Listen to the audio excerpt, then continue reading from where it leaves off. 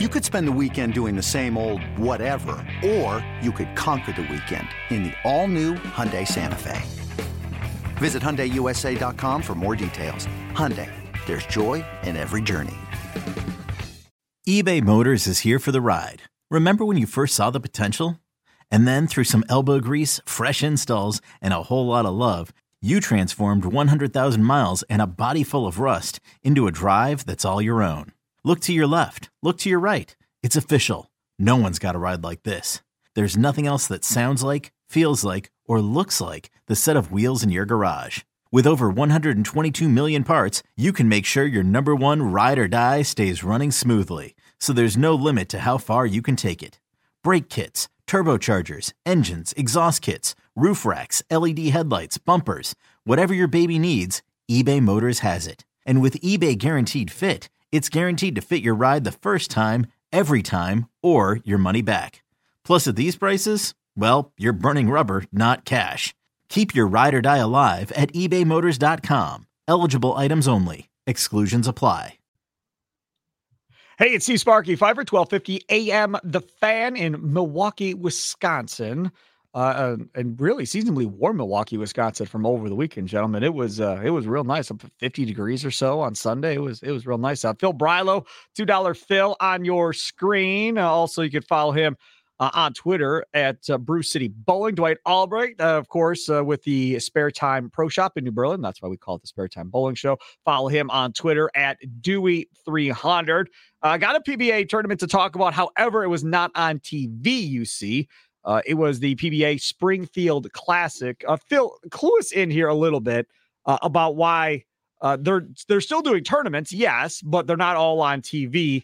And as far as kind of the draw, as far as PBA bowlers, are they having the same type of draw with these top flight PBA bowlers with these non-televised TV events? Because you look at golf, and Tiger Woods isn't playing every tournament. A lot of these guys aren't playing every tournament. They're picking and choosing the bigger ones to play versus going out and playing every weekend. Yeah, a lot of them right now, they're entering tournament after tournament. Springfield, you name pretty much everybody but Sean Rash in the top 50, and Rash with his back injury, he was getting treatment for that. Everybody was there. So there weren't too many holdouts. The prize funds are really good, though. Each one of those tournaments is $25,000 for first. Nice. And 16 for second. So it's a nice payday for everybody. Even the last guy that cashes walks away with $3,000. So you're covering your expenses and more for the week then. And I don't see too much fall off on the player side of things. The give and take with that is the number of fans that are exposed to seeing the tournament. Yeah. Right. That's the tough part, because how many people are kicking $120 a year for Bowl TV? I guarantee you they probably didn't have more than 4,000 or 5,000 people watching the finals live on, even taped within a day between Saturday's finals and then Sunday afternoon. It's interesting. So, and I don't know the financials on the PBA tour and good or not or whatever else, but I really am kind of surprised that, and maybe they will at some point, why they don't just take it over and have their own production kind of in-house that they kind of operate, right? I mean, and again, they're not the Packers or whatever, but the Packers have their own production video crew. They do all their own stuff now, right there at Lambeau. All their own. They have their own reporters, Wes Hockowitz and those guys, and they do a great job. At some point, I would think the PBA would determine that, okay, what are we doing here? Why wouldn't we just do this ourselves and make it a part of the PBA membership or whatever the case may be, right? So. If you sign up to be have a PBA membership or whatever else, part of it is you get access to all of these live streaming videos, right, as it happens, right? And then maybe you have a couple of inside one-on-one interviews that nobody else can see, that you can only see on PBA.com. I think that's how you really blow it up, right? So you have your one guy, whoever it is that you bring in to be your lead reporter or lead guy or whatever else. They do all the interviews leading up to the beginning of the week. You can watch qualifying on Thursday and Friday or whatever leading up right there on PBA.com with a branch of PBA.com. Own everything in-house and then take it from there going forward. Now, I would imagine if Tom Clark was sitting here, Tom Clark, the commissioner of the PBA Tour, would be like, you're a smart one. You're smart.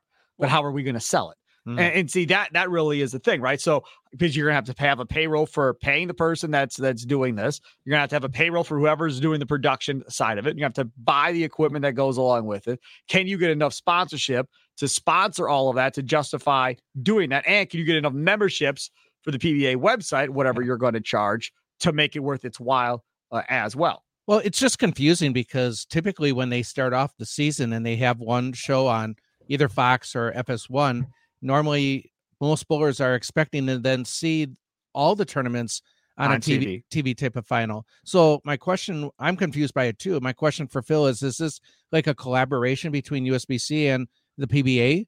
Well, last year when the Flow Bowling contract ended, PBA took over their production for a few events. I was basically the crew in Portland, Maine, around the 4th of July when we did the PBA League qualifying. I had some help from some of the PBA, other people within the PBA. And then they did 4 what they called super regionals. There used to be titles on the tour like Coldwater, Ohio, and Jonesboro, Arkansas. Sure. And they did those 4, and they did the finals all live on YouTube as well. And the basis was there to keep this going. You'd have to ask Tom Clark. I'm just assuming it's the paycheck that's coming in from USBC for Bowl TV.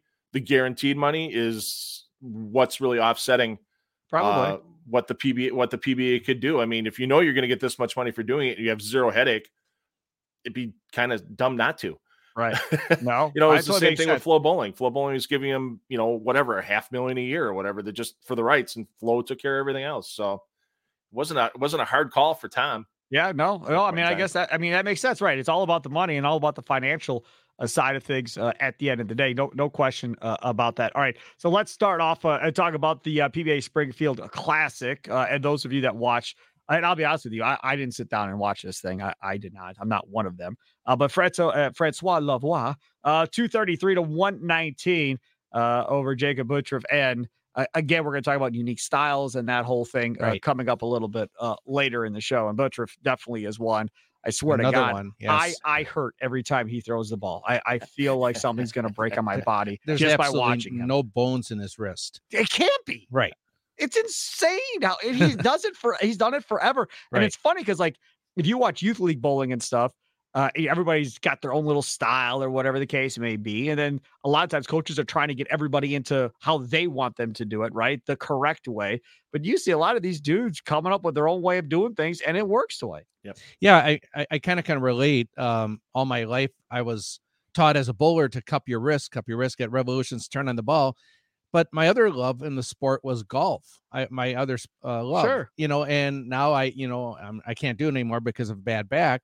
But I took many lessons, and my coach kept saying, you got to leg your hands. And I would have to look at him. I go, I can't. I'm so used my whole life of cupping my wrist for bowling. So I can't make my wrist go back the other direction. I don't know how he does it. I have no idea how he does it. He's hyper flexible. It's amazing to see in person when he can touch his fingers to his wrist and that type of thing. What? He can cup his hand in and then touch his fingers to his wrist. It's insane. Or to his forearm. No way. Really? Hyper flexible.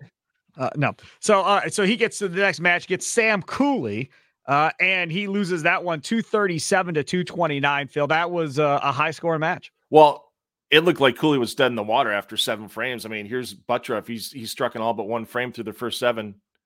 Cooley's going Dutch. He can't figure out one of the lanes, and all of a sudden, here's the 9th frame open out of Buttriff, and Cooley polished it off.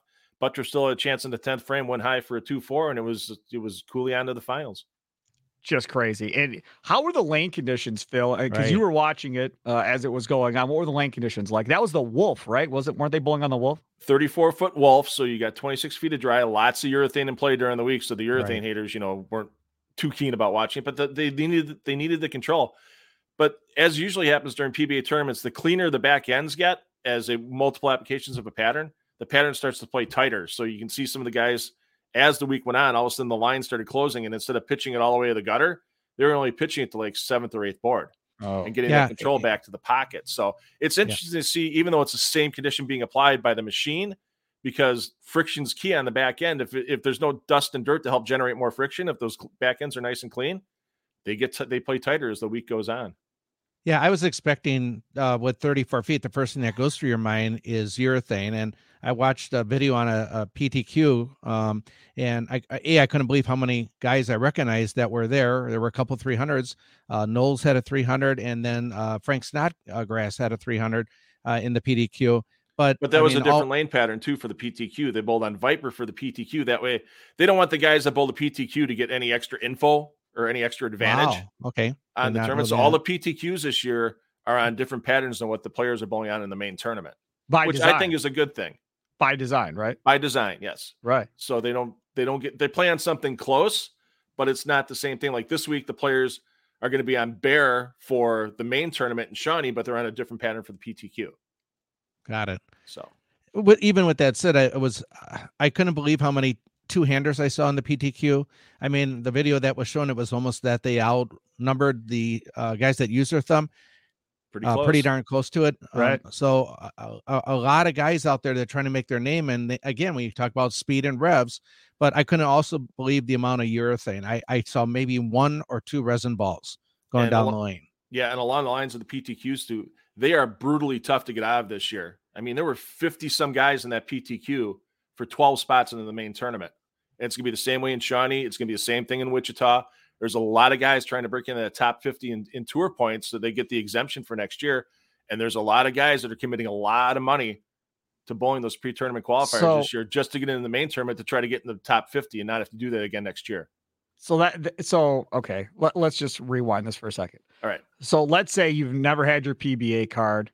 So you're clearly not in the top 50. You're outside the top 50. What's the process like to get your PBA card?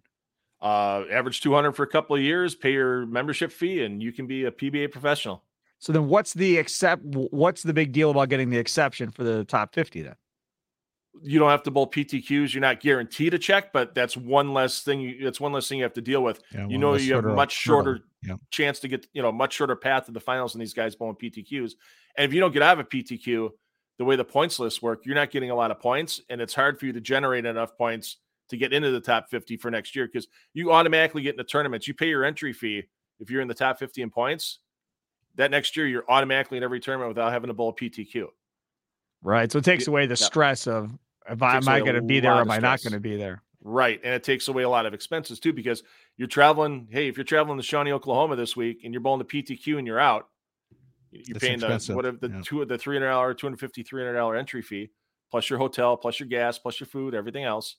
And all of a sudden, your week's done, and now you got to wait a week till you bowl again in Wichita. Yeah, that's that can get a little tough. Yeah, tough way to make a living. Yeah, no doubt. Yeah, the grind again. They keep talking about the grind on the tour. Yeah. I mean, what's nice with these videos or the coverage is, I mean, you kind of feel sorry for the majority of these guys that don't get a check. And just like what Phil was talking about, it's an expensive way of life if you don't break through. Yeah, you either have to have some pretty good. And you got a lot of these guys that are married with kids or whatever the case may be. I mean, you got to have a saint for a wife in order to deal with all this. I mean, if you're a single dude out of college and you don't got all that, that's one thing. But it's completely different if you've got a family. Well, a prime example of that right now is Ryan Simonelli. Simonelli in 2019 said he was done. He was retiring. Yes. He couldn't take it anymore. The conditions on tour weren't favorable for his game. It was a lot of frustration for him. And he went back to construction, and his wife's a psychologist, and they made a relocation to South Carolina, and she has a really good position, and it's enough to keep the family stable. And she said, you need to go back and live your dream. They talked it over, and now he's back out on tour full time. If it wasn't for her or that situation, he'd be bowling part-time in regionals and laying bricks because the pressure is so much different when you have to feed your family. Correct. Right. And he's totally Simonelli, he hasn't been bowling great on tour. You've seen him in PBA League, and that's about it. He hasn't made many step players since he came back, but I think he's gonna break through this year. I really do.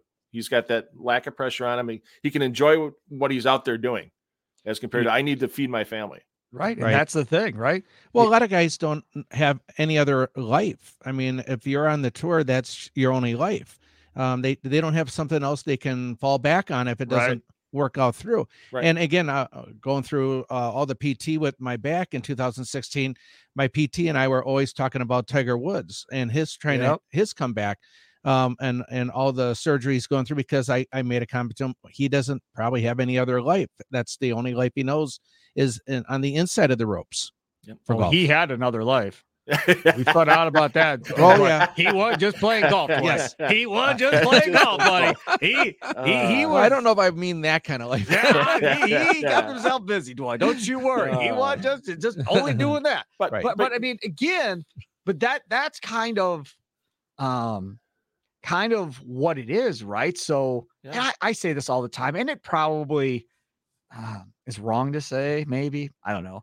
But like I always tell my kids, like, because I got a sophomore and a senior, it's like, listen here, you go get somebody pregnant and you got a kid, you can kiss whatever dreams you had going forward. If you had dreams of playing college baseball or whatever the case may be, like that will quickly change everything, because now you're going to have to put food on the table and take care of that kid and take care of your girl and that whole deal. Yeah, she's going to get a job. She'll have a career too, whatever, but it's still going to be on you. And it's no different when you're talking about this. It's probably even more difficult when you're talking about trying to get in and get going in baseball.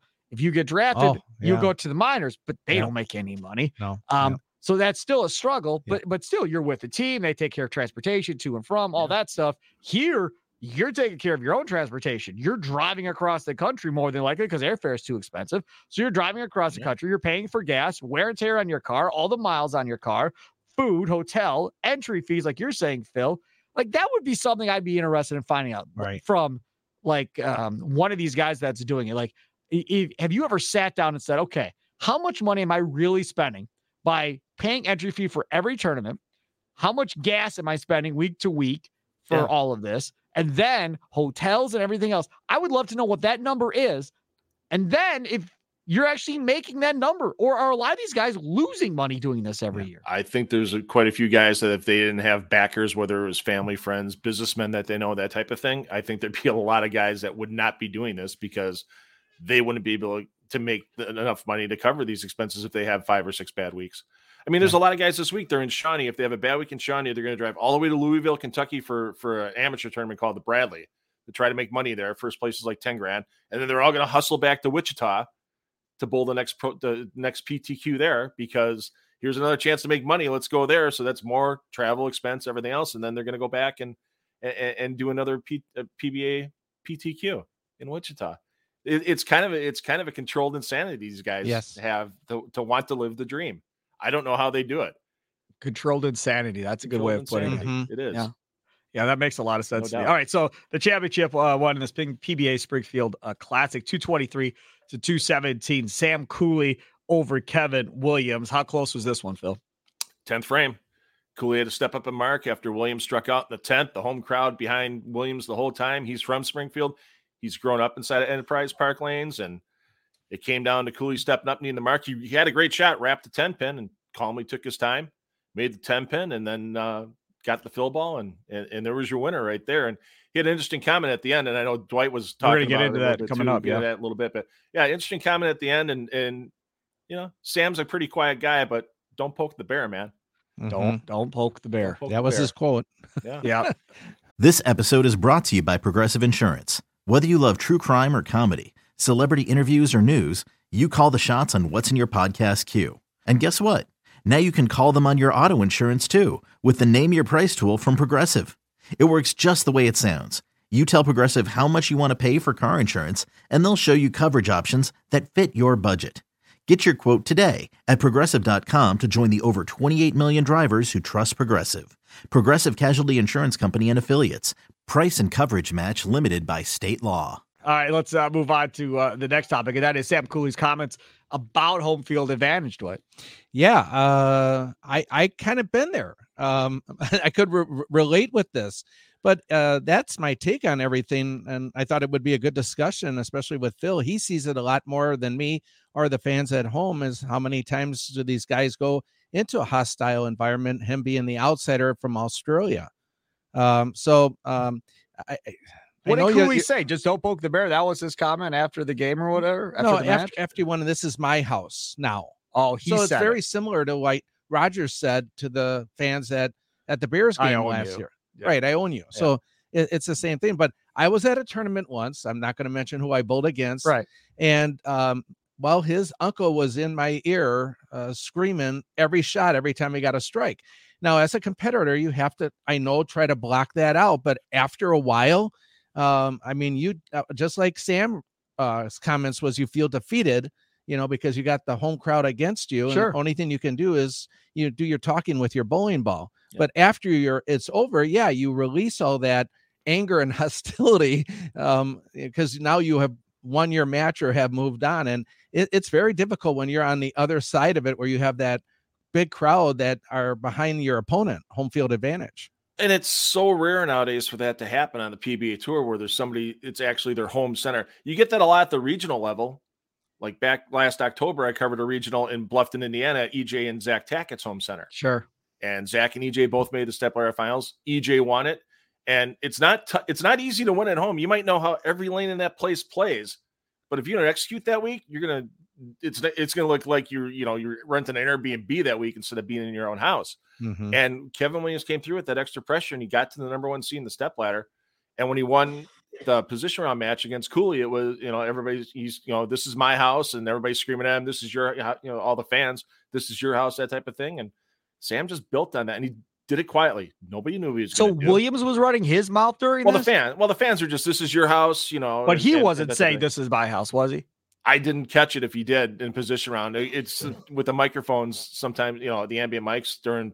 Well, you would have heard him. Like if he would have thrown a strike and turned around and said, this is my house, and started pounding his chest. Yeah. I mean, obviously you would have seen it and heard that had he said that. So he wasn't doing it necessarily. It was more the crowd. It was more the crowd feeding into him on that. Yeah. I mean, he did, I think it was one time, but it wasn't right in somebody's face or anything like that. You just kind of heard, this is my house, coming back off the line. No different than, I buried this in the pocket or something like that. It's just some comment he made coming back off a shot.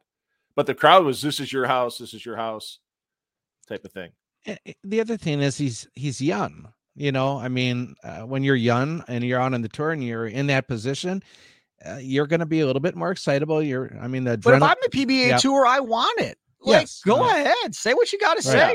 I don't mind having a rivalry. I don't care if these two don't like each other, and it's going to be a thing now going forward, providing they both end up on TV together. But I mean, that's what you want. That's what that whole Belmonte Rash thing was. You want more of that in the sport, and you can't manufacture it. You can't make it up. It can't be WWE style. It's got to be something that just happens, and then it goes to that level where you have a true rivalry of dudes that don't like each other. It's definitely going to create buzz in the crowd. That's for sure. Well, and the funniest, and the crowd didn't hold it against them. Funniest part is Sam gets done winning. They get the handshake with Kevin. Goes down. You got to talk to the ball reps once you're done. Sam went down and talked to his ball reps really quick. Came back to the crowd. He started signing autographs before they did the winners interview. So it wasn't like fans in the crowd hated Sam for winning. It was just part of the whole thing. It's part of the whole event. Emotions got to Sam as well as it could at that moment. He came through and did what he had to do at the moment. Yeah, good stuff. All right, let's move on to the next topic, gambling and bowling. Now, we've talked about Fox Bet and all of that and the PBA and so forth, but Phil Brylow stumbled across something else this weekend. Yeah, I was following Chase Kaufman's timeline on Facebook, and he goes, hey, everybody, if you're in Michigan, you can bet on bowling today. I'm like, well, let me bring this up on my screen, even though I'm not in Michigan. During the last 12 games of the Springfield Classic, you could bet on whether a player made the stepladder finals, one of the 12 left in the field, or if they were going to win the tournament altogether. I didn't see how the final odds ended up. He had some pictures on his timeline with it, but I thought it was pretty cool that you could actually, wager early on in the event and just go, hey, if I think, Chris Vi is going to hold on to his stepladder spot, I can bet that he's going to make the stepladder.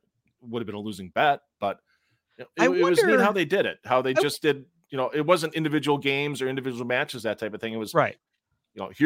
We got 12 games left. Is this guy going to make the stepladder? And is this guy going to win?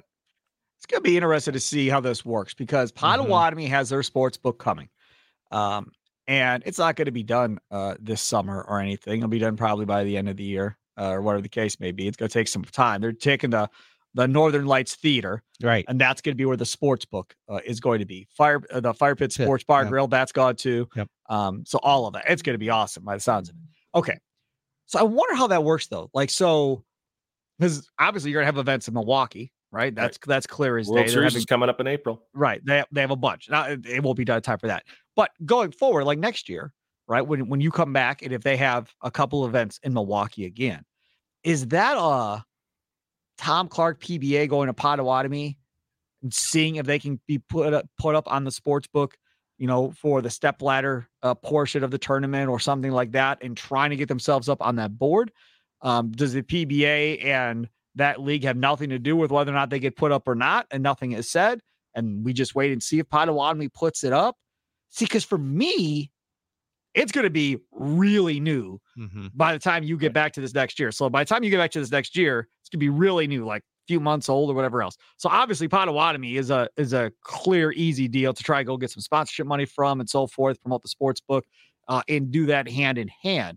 I think if I'm the PBA, and I don't know how it works. I've never ran a sports book, but if I'm on the PBA, I'm reaching out. I'm like, hey, I'd love to have some type of connection here where we can get some of our stuff up on your sports book when we're in town.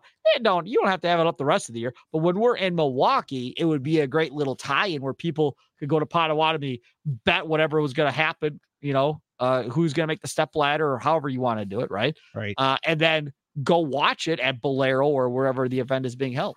Well, I think bowlers like to gamble, number one. Number you two, think? Yeah, you think bowlers right. gamble? I didn't know that. Right. Huh.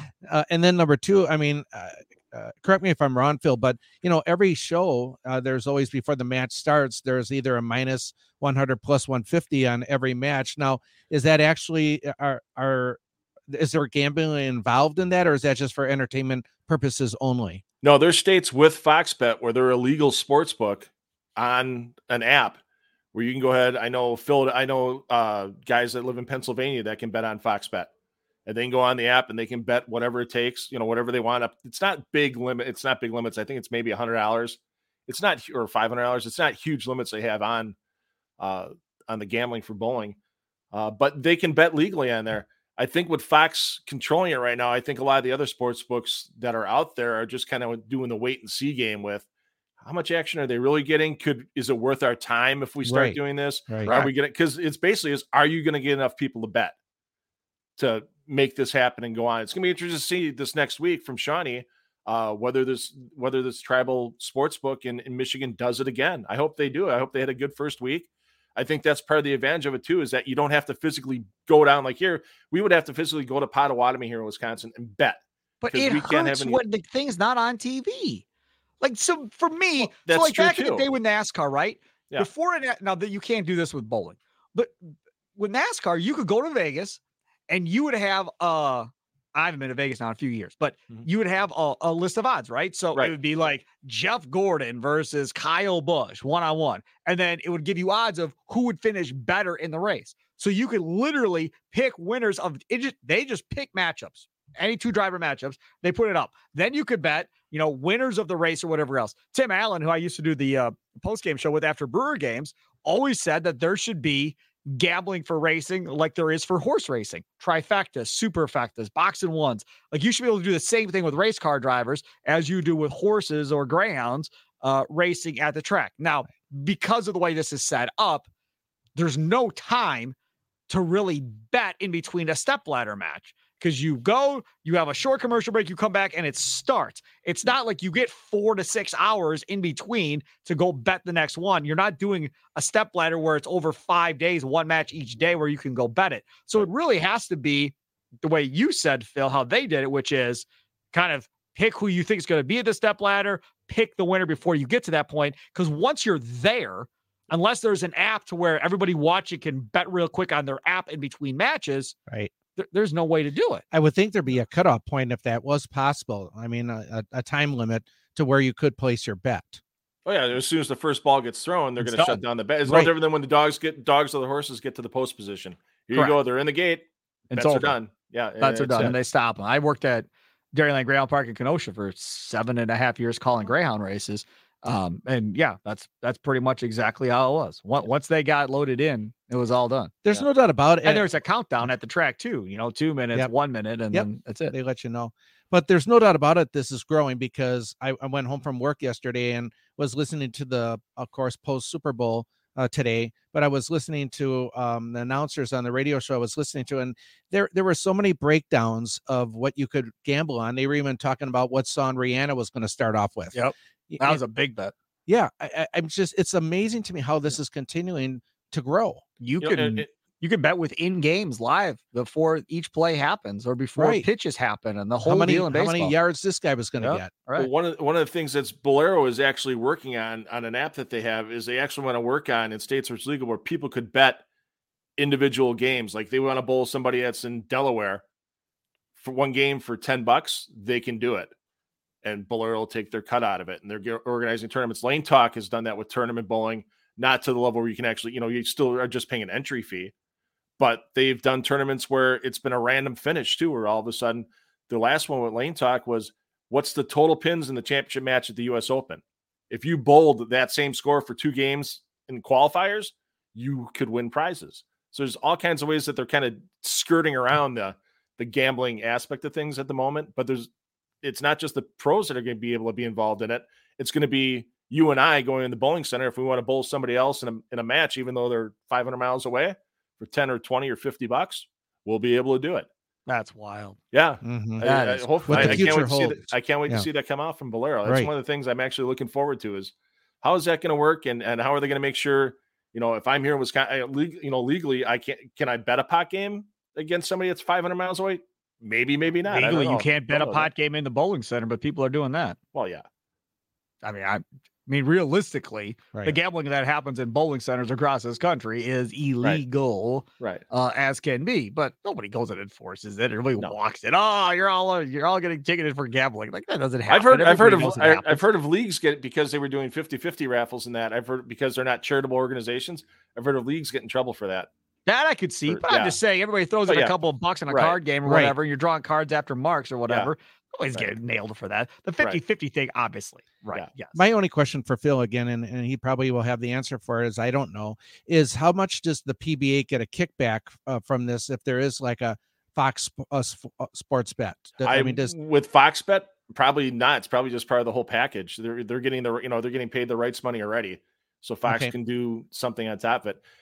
I don't see any casino that gets rights money from anybody on any sport. I think it's a good question. Yeah. It's a good question because these pro teams are going to get a cut of this gambling that they're going to be doing. So like right now, there's a sports book, I believe, inside the United Center where even when the Bulls aren't playing or whatever else, you go to the sports book, you gamble. Well, guess what? They're taking a cut of that money at the end of the day. And all of these stadiums are going to have it. Wrigley will have it. American Family Field eventually have it. When Wisconsin gets gambling, they're all going to have it. And that's all additional revenue, millions and millions of dollars that they're going to be able to make, which also means these players are going to make even more money than they're making now. All you people that think, oh my God, I can't believe they're making $50 million a year. You just wait.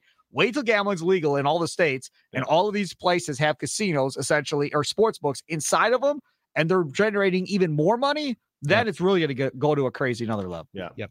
I can't wait to see if Potawatomi does do something when the pros are in town.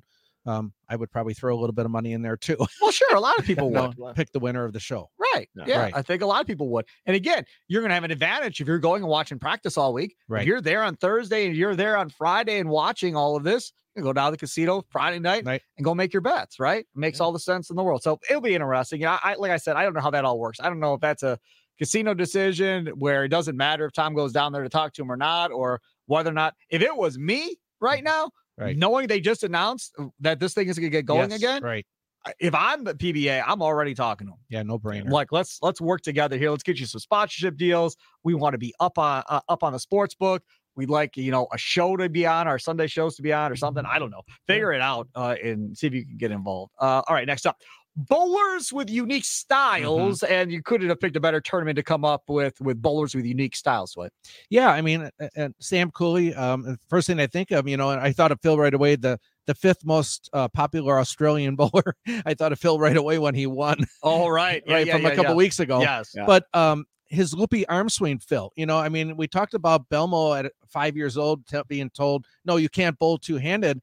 But I would have to assume guys with unique styles like Sam Cooley and then Brandon Novak and Tim Cagle. I mean, some of these guys that are starting to break through and their unique styles. I wonder how many people came up to Sam and said, well, you can't have that type of loopy arm swing. Well, look at EJ last week when we talked to him on air. Who's his coach? It's not some hot shot from, it's not a Mark Baker. It's his dad. Right. I mean, he trusts his dad. That's where you got to find a lot of these players that have coaches that have these unique styles. They find the coaches that work with their style. They don't try to bust the mold. I mean, they're their own mold as it is, and nobody else is going to be able to fit into it. And they just work with them and they make them better that way.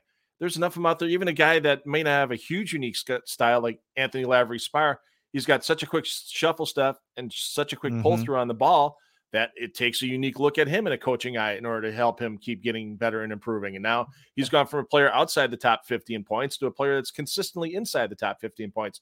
He's only made a step ladder or two, but he keeps doing well and he keeps getting better. Mm-hmm. And it's the coaching that he gets because they don't try to change too much on him. What would you, if you were a coach, how would you coach Tim Cagle? I keep bringing it up because he has probably the most unique style out there, even though he's more regional. What does it look like, Dwight? For those that have never seen Tim Cagle, he shoves the ball out into the lane, kind of runs to the line and shoves the ball out into the lane from chest high. There's no back. It's like a chest pass? It's like a chest pass. Chest pass. His left hand's on the bottom of the ball, his right hand's on top of the ball, and he just like spins it. And it kind of spins off his hands. And the thing that he's I been can't very get over, successful at what's the regional the rev level. rate with it? Oh, high, but Really? the first thing that goes through my mind is how is he generating any ball speed? Because there's no arc to the swing. It has to, of course, be his feet. Yeah, it's all the speed to get to the foul line, and then the muscles on just pushing it off. So essentially, he's almost like running to the foul line. Right. Then? Yeah, you'll have to have Dwight show you some video of Tim. I'm going to look it up right now while we're talking. You definitely got to Google it. But we had a young man come into the shop, and of course, I always try to like to watch the people bowl before suggesting the ball. And I called Phil right away after this, and I said, "You got to get hold of Tim Cagle." I said, "I got to find out how Tim has his bowling balls laid out." I said because this young man is Tim Cagle's long lost son. Really, identical style. Yeah. And how many times are you going to see that? Never, hardly ever. So Bobby Campanelle is a big regional player. He used to be a PBA regional member, and he's got a similar two-handed style that you kind of look at him and you go, "There's no way that guy scores." He just won $25,000 in a big amateur tournament in Vegas yesterday. Yeah, you watch this guy bowl and you just go, "No way." So he's essentially throwing a backup ball because he can do it both ways. I'm looking at this on YouTube right now. Yeah, he can throw a backup. He's essentially taking his right hand underneath, and he's throwing it from the left side, and he's essentially throwing a huge backup ball because he's twisting his right wrist to almost be like a backup ball. Yeah, I would love to see what the PBA players all thought when he threw that first ball, and they all saw him. They had to be like, "What the hell is this?" That's the thing I was just going to say. When Belmo first came out on the scene and started the two-handed bowling, I think we all were thinking the same thing. Now everyone's doing it. Now it's become commonplace. I don't think that there's any shock anymore of two-handed bowling just because of the success that he has created in the sport. Everyone's now, well, that's what we have to do to win. I guess we'll make our bodies do it. Well, look at what we have with Anthony Simonson. I mean, he's easily one of the top 5 players in the world. Right. Sure. And he's won PBA titles from both sides of the lane. Right. Throwing it back. I called it in Delaware back in the day on Extra Frame, where the last few games of match play, Simonson went to a backup ball, shot 300 one game.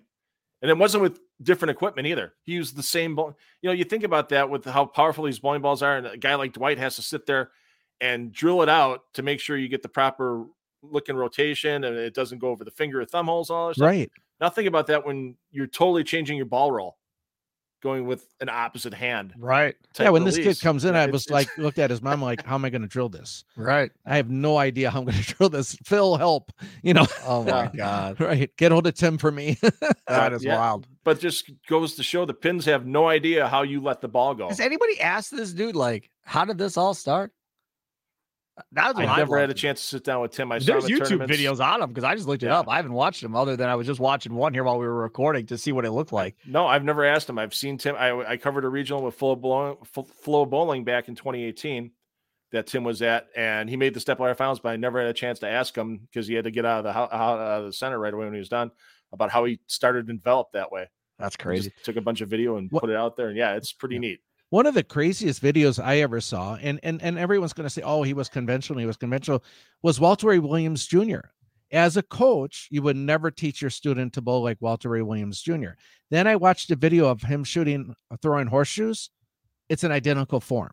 Right. So he just used one for the other. Right. And perfecting is imperfection. Yeah. Correct. It's just that constant repetitive motion. He is Dwight Albrecht. Of course, Phil Brile will follow them on Twitter. Phil at Bruce City Bowling. Dwight at Dewey 300. Follow me at Sparky Radio. Another edition of the Spare Time Bowling Show. Let's do it all over again next week. Again, record on Mondays and then normally post on Monday nights as well. And then, of course, Tuesday morning, it'll definitely all be there for sure. Have a good one. Toodles.